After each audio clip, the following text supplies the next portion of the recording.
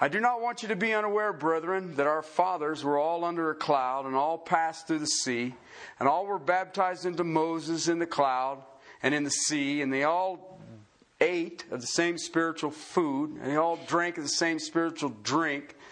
For they were drinking of the spiritual rock which followed them, and that rock was Christ. Nevertheless, with most of them God was not well pleased, for they were laid low in the wilderness.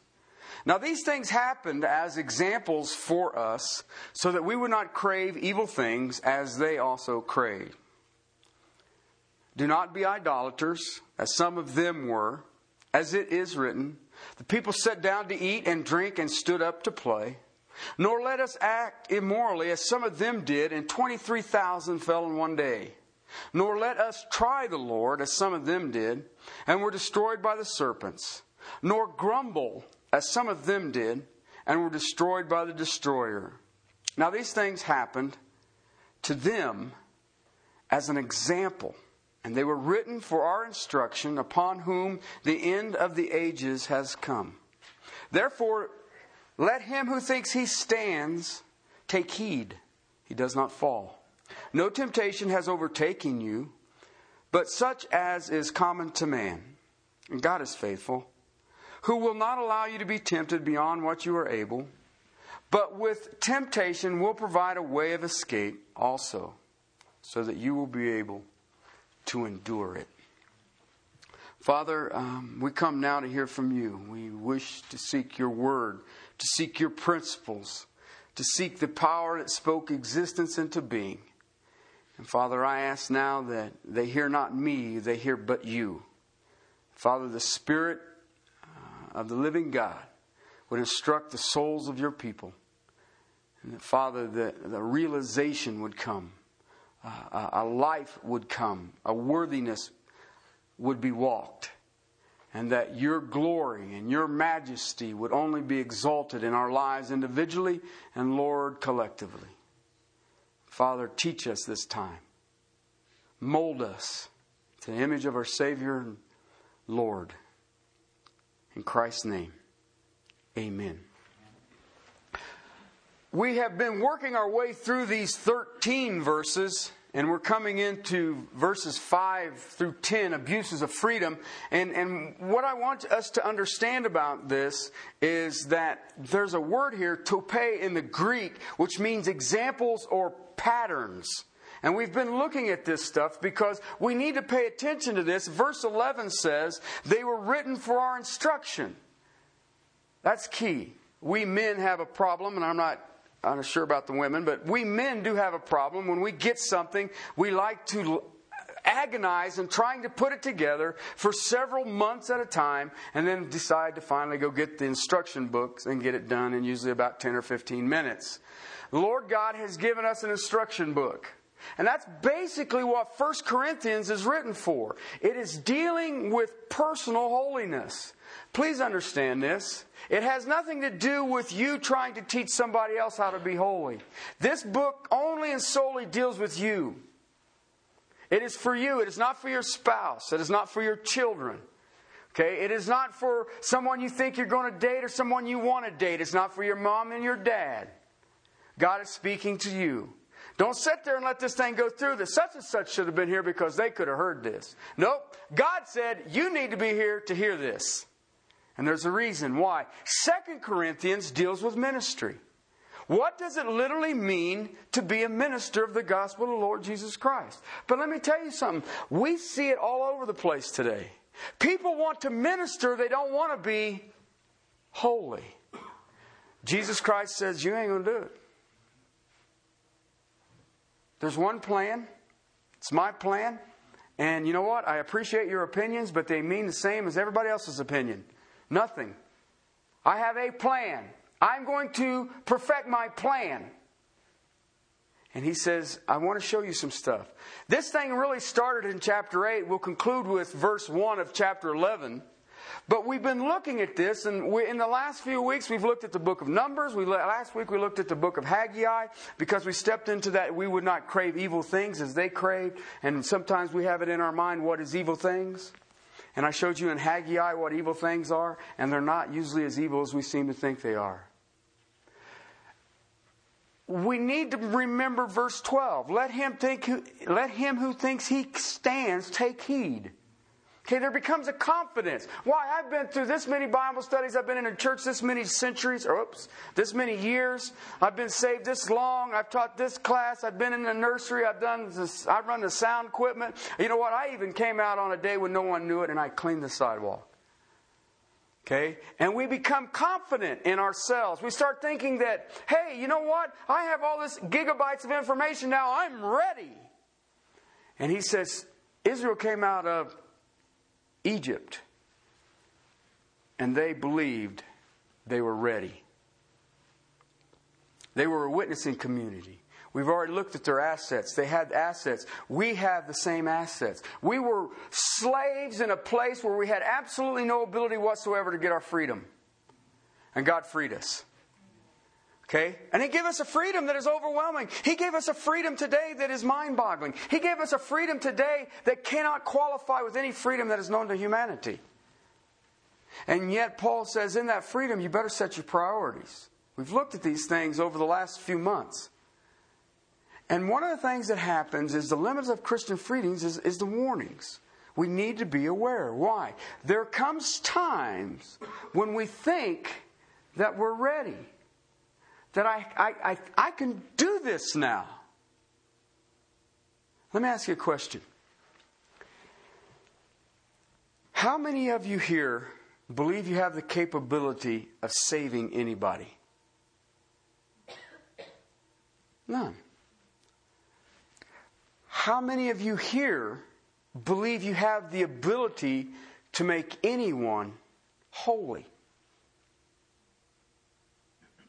How many of us believe I have a plan to build the church?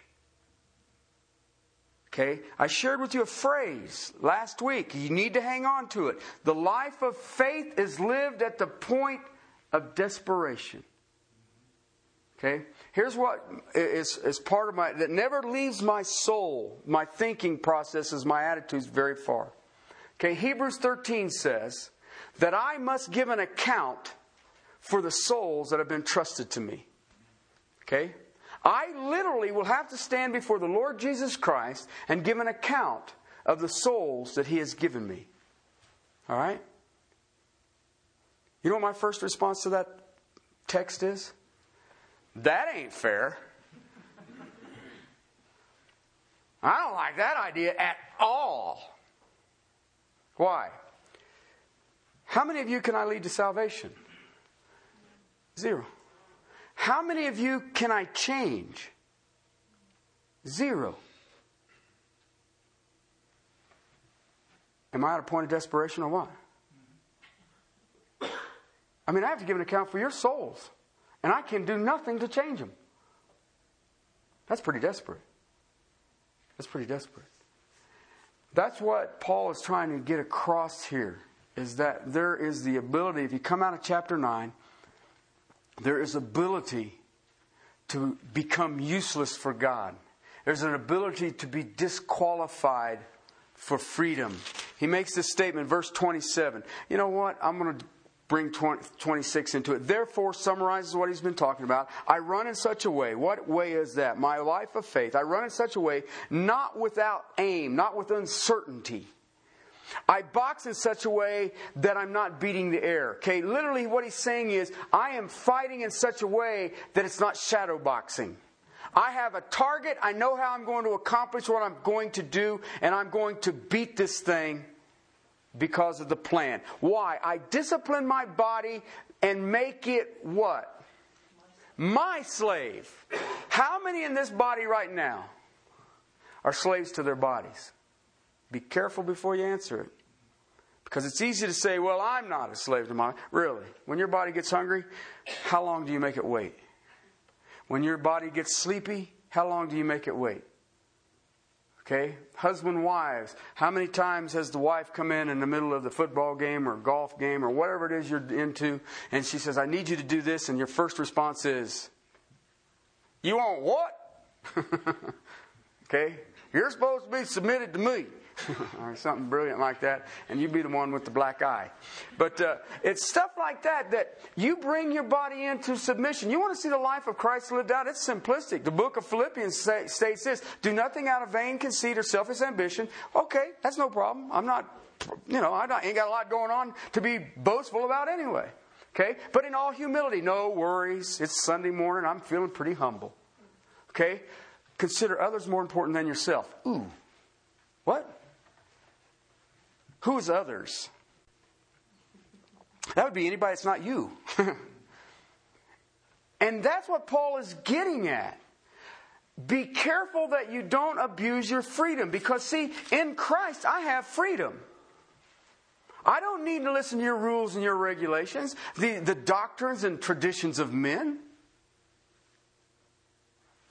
But he says, you know what? If you don't take and understand your personal holiness. Okay, please understand what holiness is. Holiness is set apart. Okay, if God is holy, He is set apart from what? All things. He's not like us.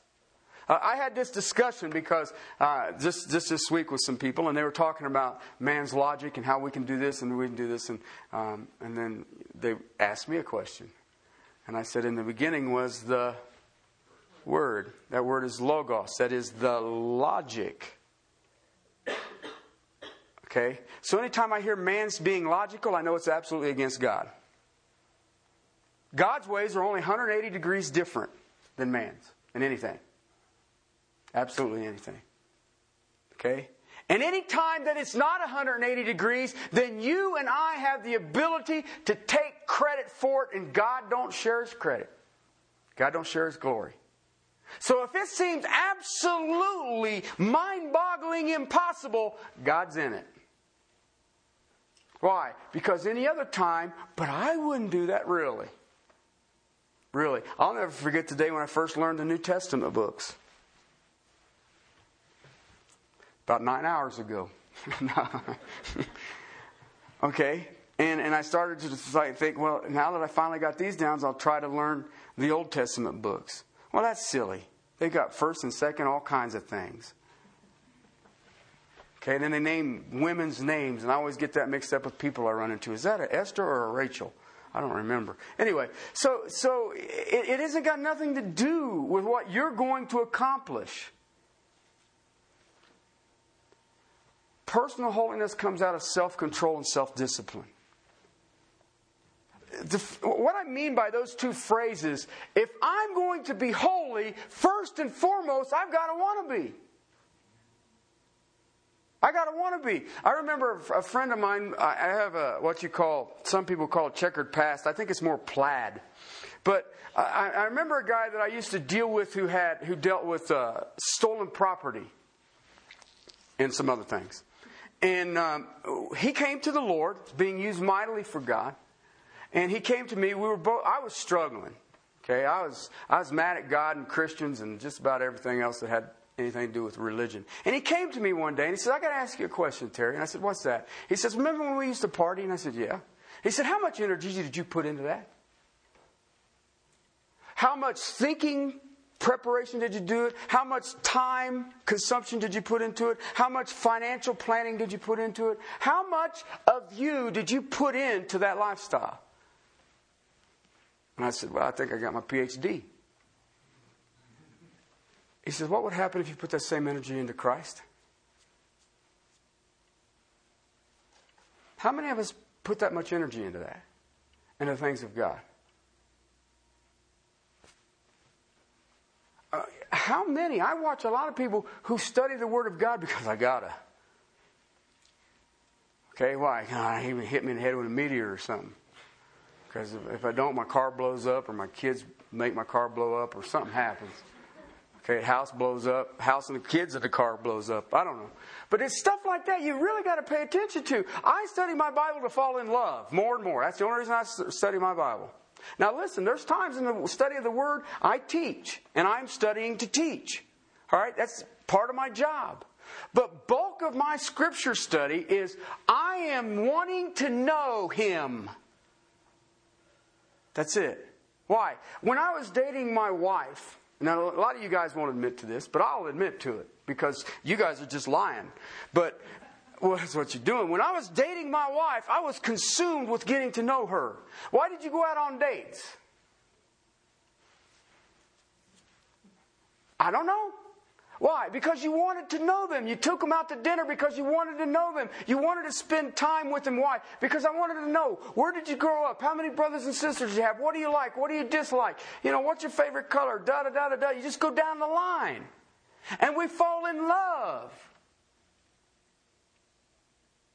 Why wouldn't I do that with the Lord Jesus Christ? That's why I study Scripture. That's why I look at the book. And that's what we're dealing with here. Why? Because if I fall in love with Him, the byproduct is personal holiness. My mind says, you know what? He can literally use me to effect the eternal destination of another person. That freaks me out. Then you step into the book of Corinthians. And the book of Corinthians says, okay, you got your mindset here. You want to try to do this. All right. Now you have self-discipline. You have to be about this thing. And that's what he started with this. All right. But as I was... This is one of the first times ever in my life that I literally came on Sunday morning. I got 2 messages. All right. And I wrestled during the Sunday school hour with which one of these do you guys get. Okay? Trust me, you will get them both. It's just not going to be at the same time. When we talk about Christian freedom, what are we talking about? What are we talking about? When I say that I am free in Christ, what am I saying? And I thought about this because I believe that I need to identify Christian freedom, at least the major points of Christian freedom. And there's some interesting stuff here because what we've been looking at is how to not cause another to stumble because of my freedom, but also that I don't use my freedom and get close to the edge. Remember my illustration, the little boy fell out of bed? Okay? Did I stay so close to the edge that I fall over? I fall out of bed. Because there's some Christians who get free and then run right back to the edge of that freedom and find themselves useless for God. Okay? So I thought that I would take a time and deal with Christian freedom. So I need you to go first of all to Romans. John chapter 8. Okay?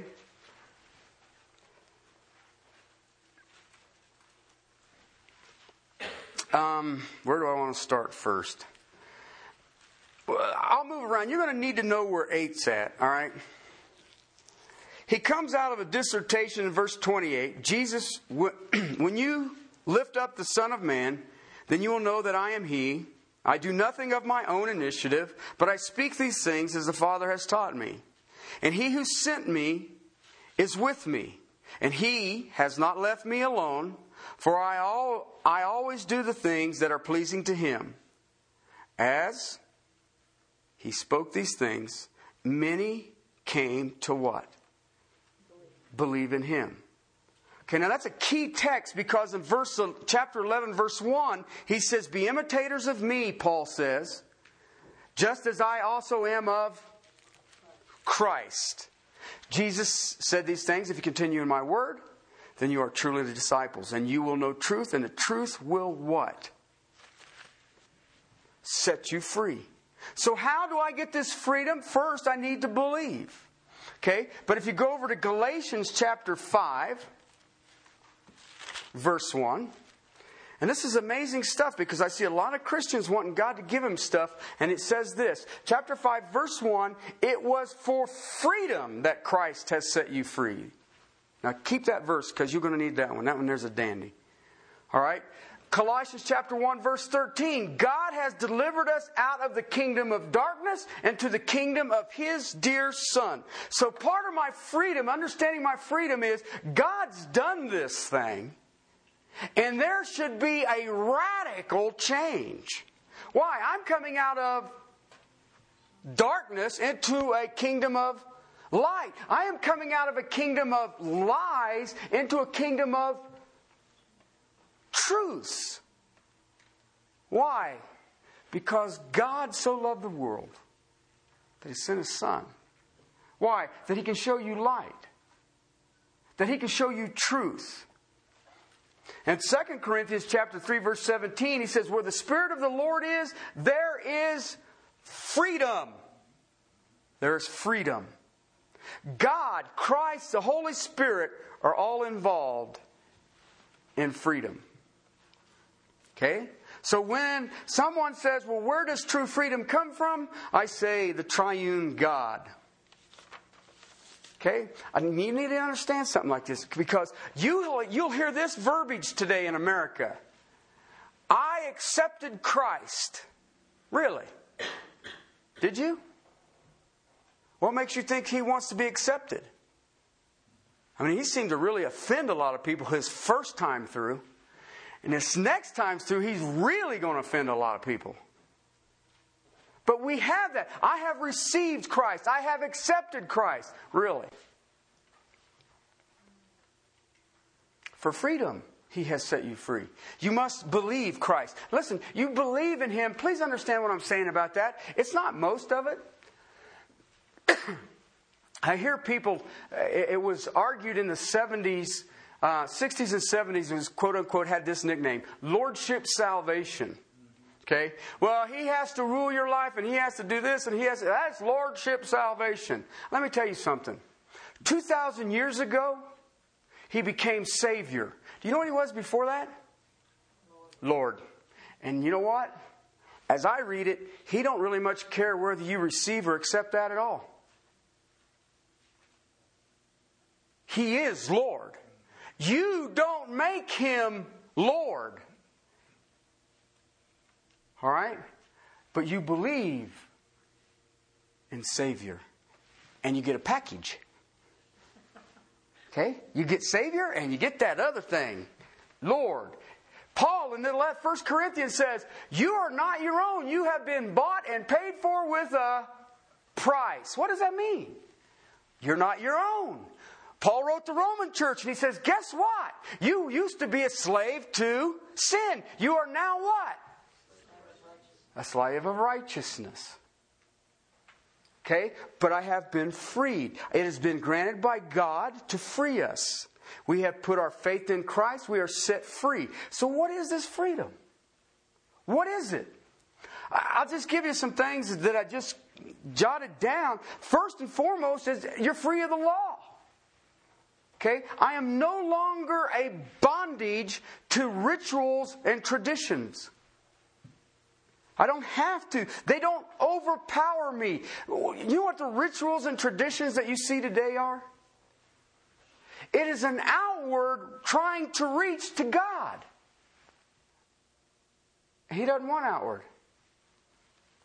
He wants inward. Because if the heart is changed, then the outside changes. I see people put a lot of emphasis on rituals.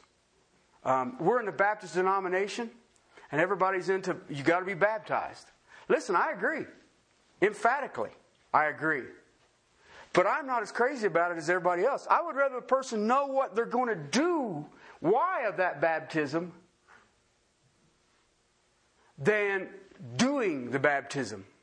Okay, we have the church membership thing. Well, I think I'm being led to be a member. Let me tell you something. You're saved, you are. Okay, if you're not saved, you're probably saying, oh, I'm trying to decide if I... Yeah, you're probably not saved. Same thing with baptism. People ask me about baptism. Let me tell you something. He says, be baptized. Okay, if you struggle with that obedience, wait till He deals with your pride. I mean, if you're dealing with the ordinance of baptism, if you're dealing with being in the church, you need to deal with who is He? Who is He? Because He is Lord and Savior.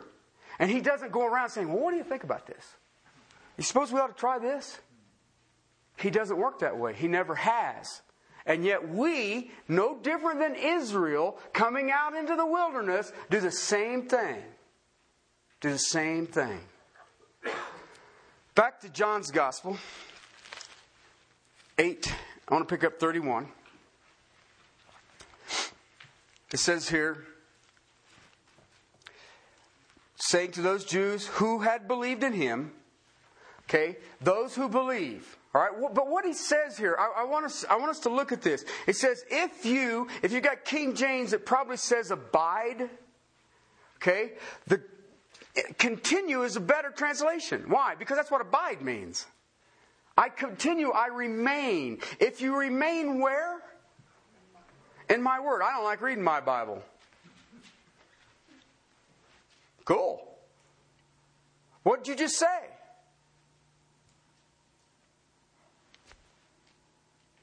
Then I'm not a disciple. All right? That's where that teaching, you've heard it, some of you have heard it, that you can be saved and not be a disciple.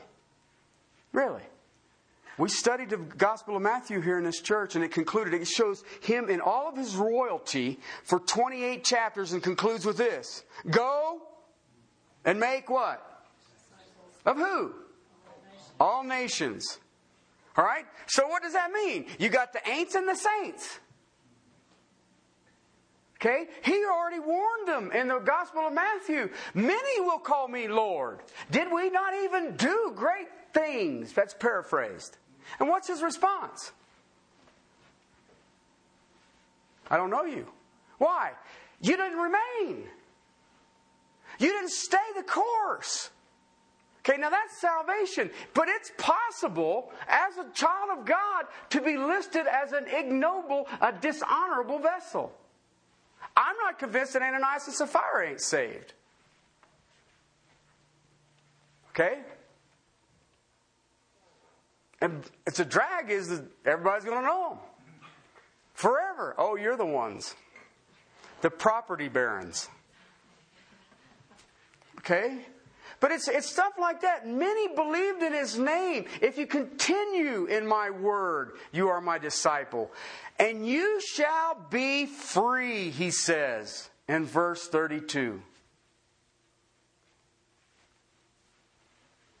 That's amazing. The truth will make you free. How free will you be? As free as Christ.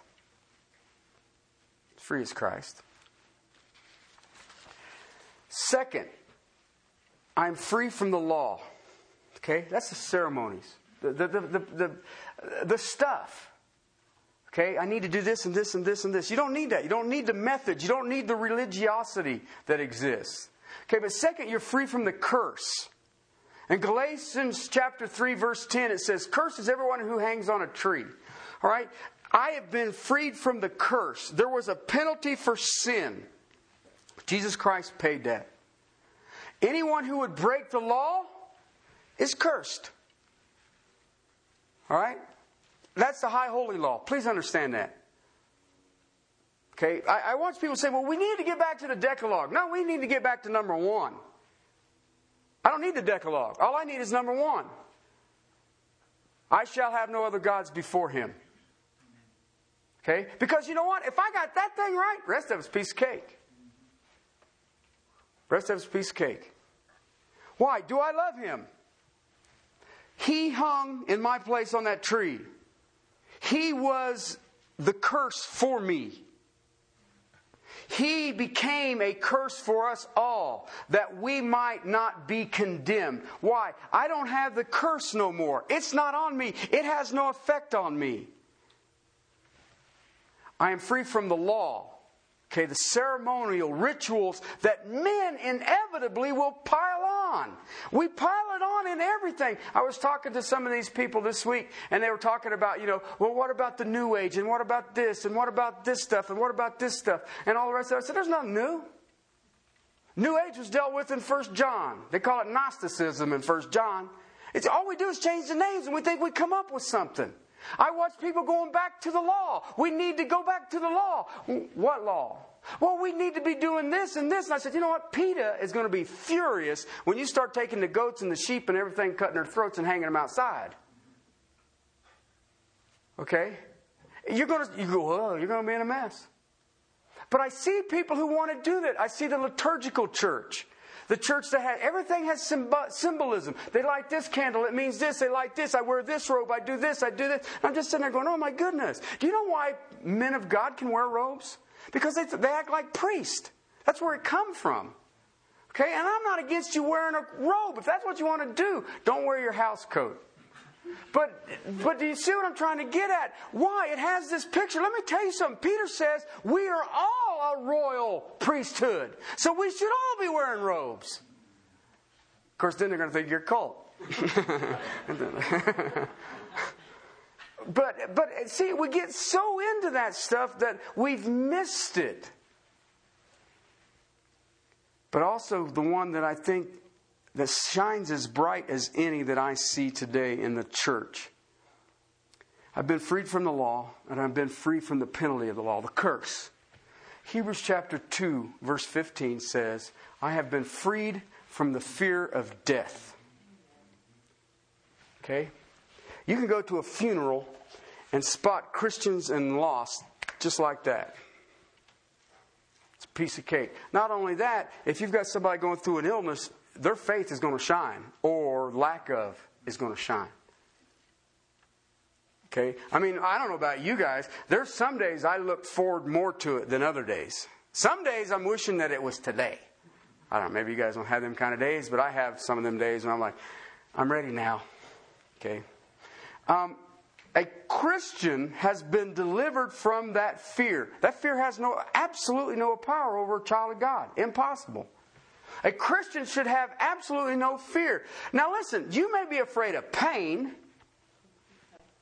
Okay, you may be afraid of the disease itself. Both of my parents right now have cancer. Okay? And you may be afraid of disease and the disabling effect that it has, the illness. But there is no fear of death. My parents are not afraid of death. Death for a Christian only ushers us into the presence of God. Death literally takes our faith and lets it become sight. And I am free of that now. It doesn't bother me anymore. I have no fear of it. Last spring, my daughter studied in the lands of Israel, and everybody says, "Are you a..." No. Absolutely no. I'm not afraid of that.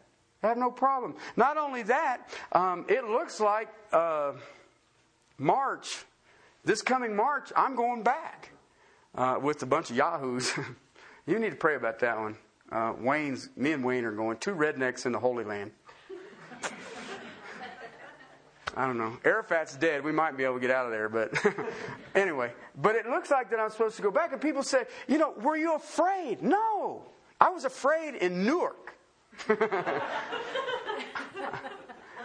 In Israel, you know who's got the guns. They're all carrying them. Okay, it's no big deal. In Newark, you're not really sure. Okay, but there's not a fear. 1 Corinthians chapter 9, verse 19, we looked at this. We are free of all men, of the rules and the traditions. We got to grab this stuff, people. I really wish we would understand and live in light of this. Fourth thing, Romans chapter 6, verse 7. This is the one that gets me in trouble. I am free from sin. I'm free from sin. Okay, as a child of God.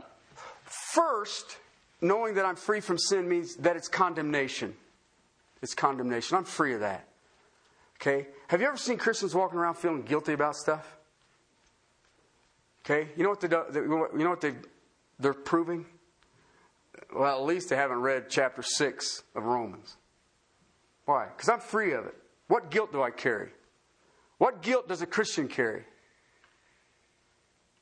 You better not carry any. Why? Because if you're carrying guilt, then you're saying your standard of righteousness is higher than God's. And God says, it's forgiven. Which one? All of it. All of it. How can you carry guilt? And yet, how many do? But not only am I freed from its condemnation, I'm also free from its control. Sin cannot require anything from me. Did you know that? The debt's paid. The debt to sin has been paid. It's paid in full. Colossians says it was nailed to the cross. Now, I want to be clear about this. I'm not free from its presence, but I am free from its power. We got to get a hold of that. Sin no longer has authority over the child of God. You give it authority. And you know what you just did? I'm not worried about being holy anymore. I'm more worried about what? Me. And that's the only thing. And I really wish that we could grab a hold of this. That the saints of God would understand this. It doesn't master us. And yet, how many Christians want to go back into bondage of sin? Listen, that goes all the way back to the little problem with the fruit. Do we all remember that? Long time ago. Okay? If you eat of this, you will what? Know as God. That was the deception. I see Christians today who want to study their Bible believing they will what? Know as God. You can't do it. You can't do it. Why? Then you have a life of faith? And so what we try to do, we take that motive and it literally can raise itself up and become sin and master us. I asked you a question. What can you do to make yourself more holy? And ain't a person in this room hasn't tried. I won't try it. Why? Well, listen, if you could make yourself holy, then you didn't really need to be saved. All you just need to do is read your Bible earlier. Do you see how that works? And yet I have the ability, now as a child of God, that I don't have condemnation, nor Lord has control, but it does still is around me. Okay? I'm free from religious rules, I call them. That would be Galatians chapter 4, verse 3, and Colossians chapter 2. I'm going to go to the Galatians text, but Colossians chapter 2:20 says the same thing. But the Galatians text, chapter 4, verse 3, says this. While we were children, we were held in bondage under this translation says elemental things of the world. Rudimentary, or teachings or principles, is probably the literal translation. And literally what it is all the regulations that you see out of Leviticus and Numbers, and all the stuff that you see. You know, one of the things that I remember Leviticus, and it said that God says, I don't want you to wear cotton and wool together. And I thought, you know, thou shalt not murder makes sense. Cotton and wool? What's up with that? Okay, but then if I take that in light of the Lord's outline for prayer, He says, give us this day what? Our daily bread. He says, I want you to be what? A life of dependence on me at a point of desperation. Okay, so when I read that, I don't have the religious things. You know, people ask me why I wear a suit. Okay, well, if you're so free, why do you wear a suit? Because you know what? Some people will come into a body of believers and they will want to see the pastor dressed how? In a suit. Some of you know me, if you're here on my Wednesday night Bible study, you're almost afraid what you might find me wearing. Okay, but I also know that on Wednesday night are the spiritual people. Just kidding, lighten up, people. Okay, but why? I have a bigger opportunity with a suit on than I don't. Okay? Plus everybody gives me ties for Christmas and I got to do something with them. But do you understand that kind of stuff? So it's stuff like that. I'm free from the law. I am free from pleasing God by externals. That's freedom of the law. I am free from the curse. The penalty of sin in my life, in a child of God's life, has been paid. I have no fear of death. I have been freed from the fear of death. Have you ever, you don't think that the fear of death isn't a big issue? Why do we have so many health clubs? Okay? What are they afraid of? You're telling me that they do that for what reason? I live longer. I skied on Wednesday, first time this year. And on Thursday, I didn't feel like I was going to live longer. And what did I do wrong? My body's not supposed to hurt this way. Okay? But we do that why? Now listen, I'm not against exercise. That's not what I'm saying. But if I spend more time exercising than I do falling in love with Jesus, Houston, you have a problem. Okay? Again, it's like I told you when my buddy asked me, he says, how much energy did you put into your life before Christ? How much energy do you put into Christ now? And am I willing to do that? So anyway, I'm also free from the sin's power. Okay? But I'm also free from human regulations on religion. Okay? That which makes people self-righteous. Okay? I see it all over the place. It manifests itself all over the place. It can come in the form of, I'm not here to pick on people, Christian counseling, the prayer of, what's that guy's name? Jabez. 40 Days of Wonder or Purpose. Purpose, right? I'm going to write a book. Mine's going to be 400-year cycles of God. Do this for 400 years, you'll be fine. Okay? Oh, by the way, you need to be afraid of death because you need to exercise to last that long. But anyway. But do you see, it's stuff like that. What do we do with that? If I do this, what's going to happen? Well, I know what the prayer of Jabez is. Your boundaries will be expanded. Well, what does that mean? I could end up fat. I mean, my boundaries were expanded. What does that mean? Look. He looks like a Baptist preacher. No, I shouldn't have said that. Erase that, would you? But it's stuff like that that we really got to pay attention to. Why? I'm going to do this, I'm going to do this, I'm going to do this, I'm going to do this, and what's going to happen? You're going to wake up mad. Okay? You've seen them. I have to be handing out tracts. I have to be evangelizing. I have to be doing this. Anybody here afraid of evangelizing? I'm afraid of evangelizing. I don't like evangelizing. But I see people do it all the time. They're handing it out and they're mad about it. And I keep thinking, they'll definitely want what you got. Okay, but you see it's stuff like that I watch it on a constant. I'm free from that. I'm free from that. I went skiing with these people. They work with my wife on Wednesday. And I'll be honest with you, I used to have a passion for skiing. And I knew the conditions were going to be phenomenal because they were supposed to got some really, they did, man. It was some good skiing. But I didn't really want to go. I didn't really want to go. And yet these people were kind of expecting it and all the rest of it. And so all I did is I've been studying Joshua. I looked at Joshua and I said, Lord, go before me and make the door open. You know what? God opened this big old door. I could have drove a semi-truck through it sideways. And the people and the fellowship and the drawing and the throwing of seeds and all the other stuff that we call it. Okay? And there was some good skiing. Okay? But you really wouldn't think about riding up with a bunch of yahoos or skiing on a mountain as a perfect place to share Christ. And yet we do it everywhere. Why? Because He becomes our life. We are a living sacrifice, which means that I'm not a living sacrifice on Monday, Wednesday, and Friday. Okay? We're free from all of that.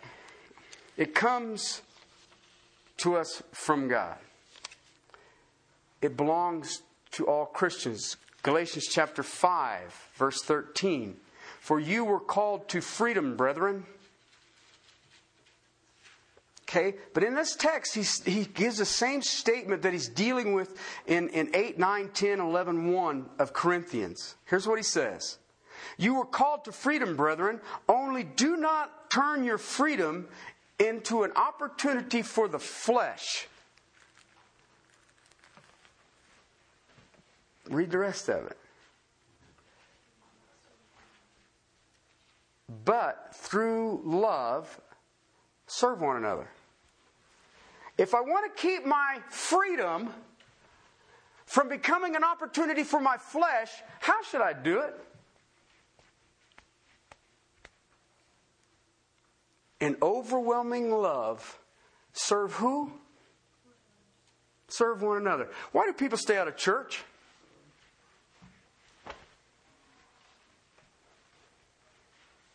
I like church. Why? Because there are people there who have a supernatural capability of loving and they serve people. I like that. I think that's a good plan. How many people go to church for what they can get? Do they have this ministry or this thing or contemporary or traditional or whatever? I don't know. Somebody sits around and thinks up these cool names. Which of these do they do? Do they have something for single people? Do they have something for divorced people? Do they have recovering alcoholics class? So you can get that people saved. Do they have, what do they have?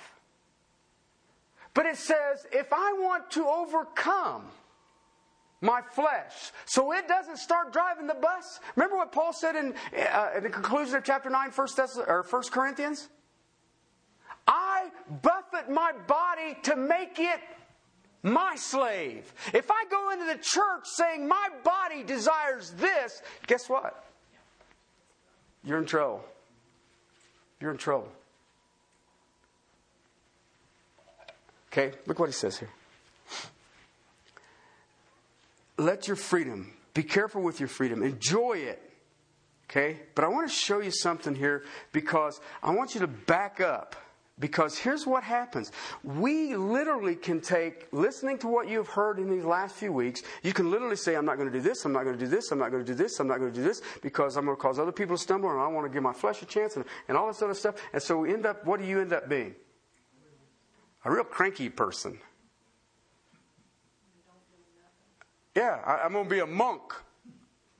Galatians chapter 5, verse 1, it was for freedom that Christ set us free. We love that, right? Yes, it was free. I'm free in Christ. I'm a new creation. Da, da, da. Therefore, what does that mean? Because Christ set you free, what does it say? Keep standing firm. Do not be subject again to the yoke of what? Slavery. You know what that means? You have a freedom. You had better fight for it. Okay? How many times you ever seen a legalist move into a group and the whole group becomes legalist? Why? Well, I'm supposed to submit to that, brother. I'm supposed to, not cause them to stumble. That ain't what that text says. It says, stand firm where? In your freedom. Stand fast. Keep, it literally, in the era says, it keeps standing firm. Don't get entangled in the yoke of slavery again. Don't go back into that place again. Be subject. Don't subject yourself to it. Chapter 2, verse 4, book of Galatians says this. Whoops. Because of false brethren secretly brought in, who have sneaked in to spy on our liberty or freedom, which we have in Christ, in order to bring us into bondage. Got that? You know what that is? That's people who will come in and want to be your buddy. I call them the friends of the church. All right? And they're out on the cursory. They're out on the edge. And they're all standing there like this. Well, I have been studying the Bible since conception of time and stuff like that. And, I've been to Bible college and school and professor of this and that and the other. And I'm standing here like this. But what about this and what about this? What about this? Why? They're spying out a child of God's freedom so that they can put that child of God into bondage. Let me make you afraid of death. Let me make you afraid of the curse of the law. Let me make you afraid of not keeping the regulations and ordinances that God has penned out. These are God's words. How can you not be tithing? I can't believe you're not tithing. What did you just do? They backed up the Pharisee dump truck on you. And let me tell you something. Those of you who know my life, where I came from, I thought for sure that my ministry would be with scooter trash, drug dealers, and stuff like that. Okay? You know where God put me? You know, one of the main pinpoint points of combat that I deal with? Religious people. People who had a profession of faith probably longer than I am old. And I'd give anything to have the scooter trash and the drug dealers and the harlots because they're easier. Why? They all have it figured out and they want you to do what they're doing. Why? Because they're miserable and they want a whole group of miserable people. Do you understand that? You know, when I was 20 years old, I was bringing in a little over $500,000 a year. Now, this is in 78. Okay? So that would be $78. That's a lot of money. I had a Corvette and 2 condos and was doing fine. I'm freer now in the Lord Jesus Christ than I ever was then. And yet, I run into people on a consistent basis who want to handcuff me. And I have a phobia over handcuffs. Well, I do. And if you don't, you should. Why do we want to do that? Why? The Jesuitizers had come into the Galatian area and saying, you know what? We love the fact that you Gentiles are getting saved because we come in and spied on you. You're getting saved. We like that. We think that's great. You should be circumcised.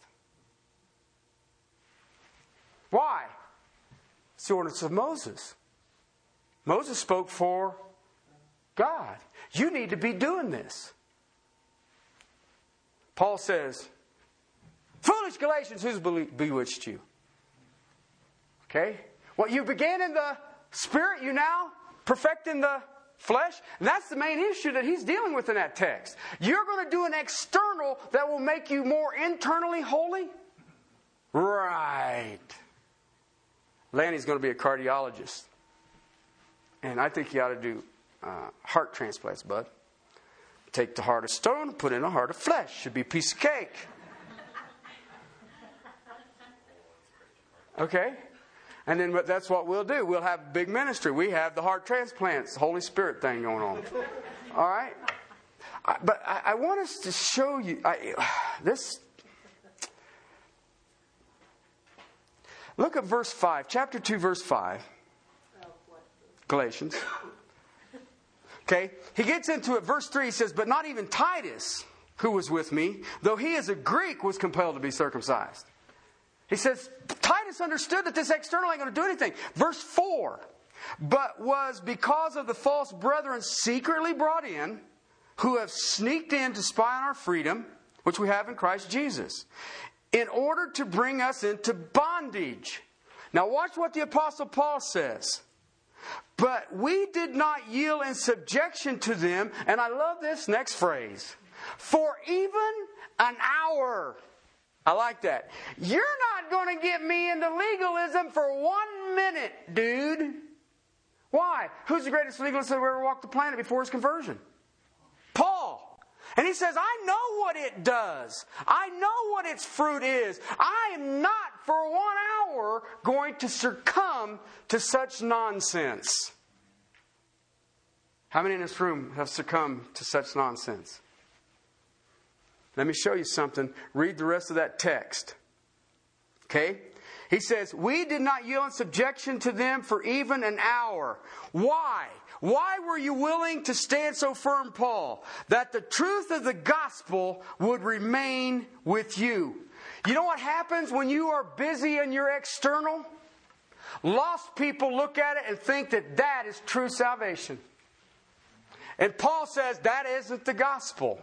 He says even if an angel preaches another, they are an anathema. They are cursed. And he says, you can have all of the external. You can have the little fishy bumper stickers and the crosses hanging from your mirrors. And you can do all them other things. And people are going to look at you and say, that's Christianity. And Paul's saying, no, it ain't. And don't succumb to it for an hour.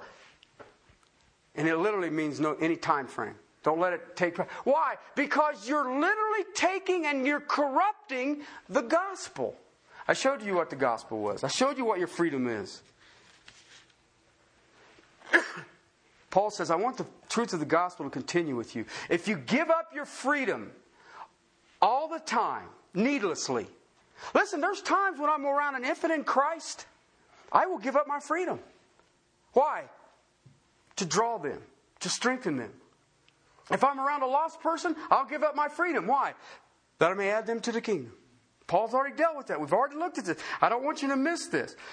But if I'm always giving it up needlessly, to ritual, to form, to ceremony, to tradition, people will confuse what the truth of the gospel is.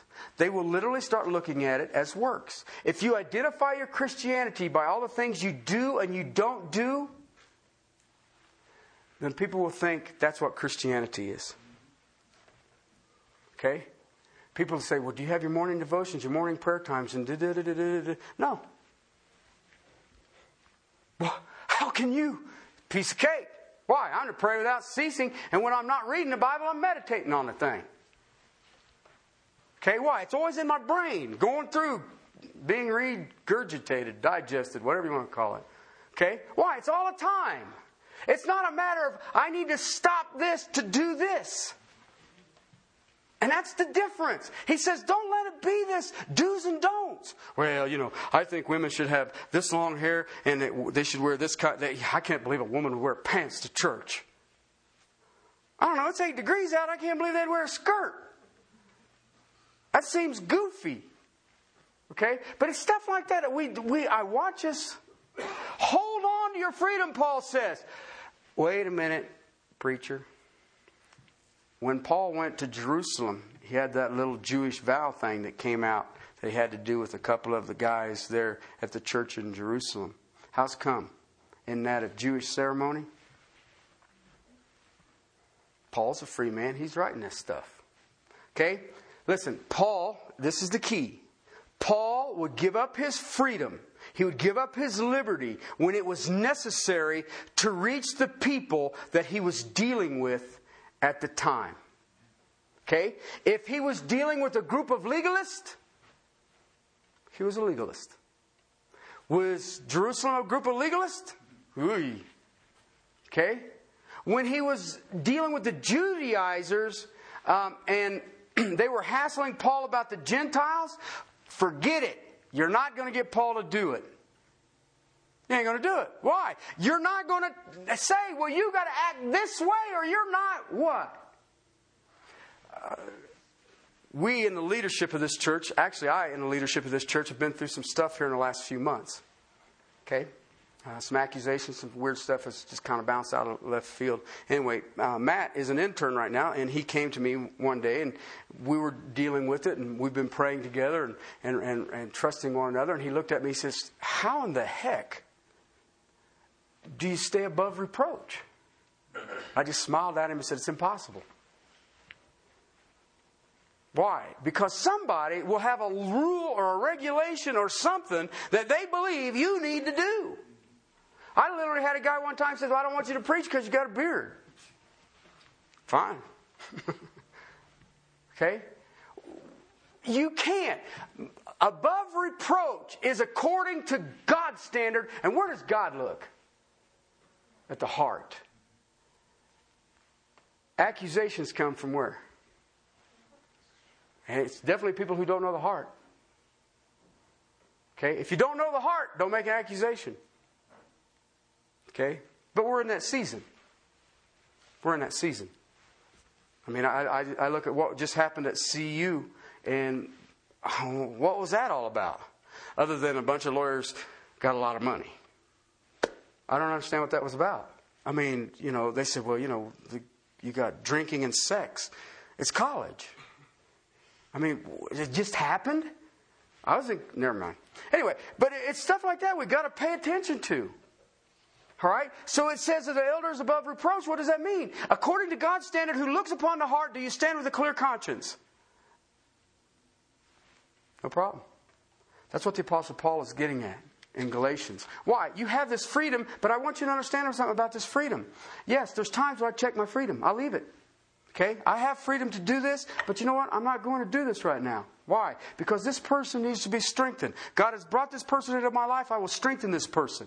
If you're going into a place that the people don't know Christ and you're going in there, then you had better walk above reproach by their standard. And you don't drink, you don't smoke, you don't do that, nothing. That's fine, no problem. Why? You're reaching the lost. But I tell you what, if you've got people trying to blend in rituals, you blend in ceremonies. Well, I believe you should do this, or I think you should be doing this, or I think you should be doing this. Don't you cash out your freedom.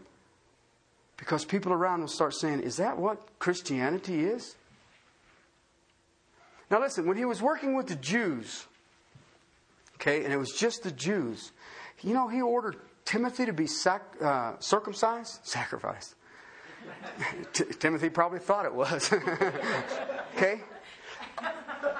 You want me to what? I want the Gentiles, Paul. But there's two things that I think about that. he says, I want you to have a greater door open for opportunity into what peoples? To the Jews.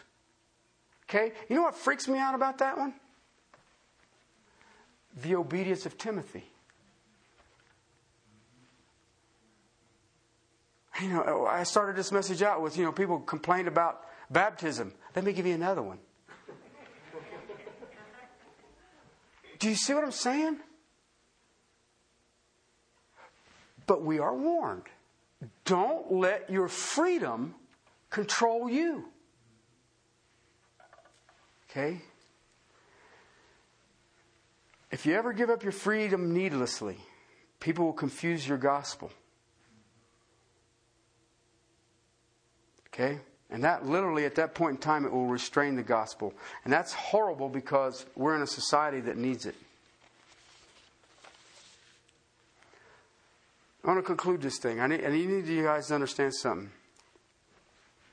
We are part of the Southern Baptist denomination. But I need to share with you. I'm not here to make you Baptist. I'm not here to make you a Southern Baptist, a Northern, or whatever, American. That's not what I'm here for. And if anybody's trying to do that for you right now, Paul says you don't even let them do that for 1 minute. Not 1 minute.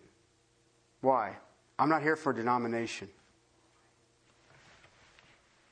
Christian, your freedom comes from God.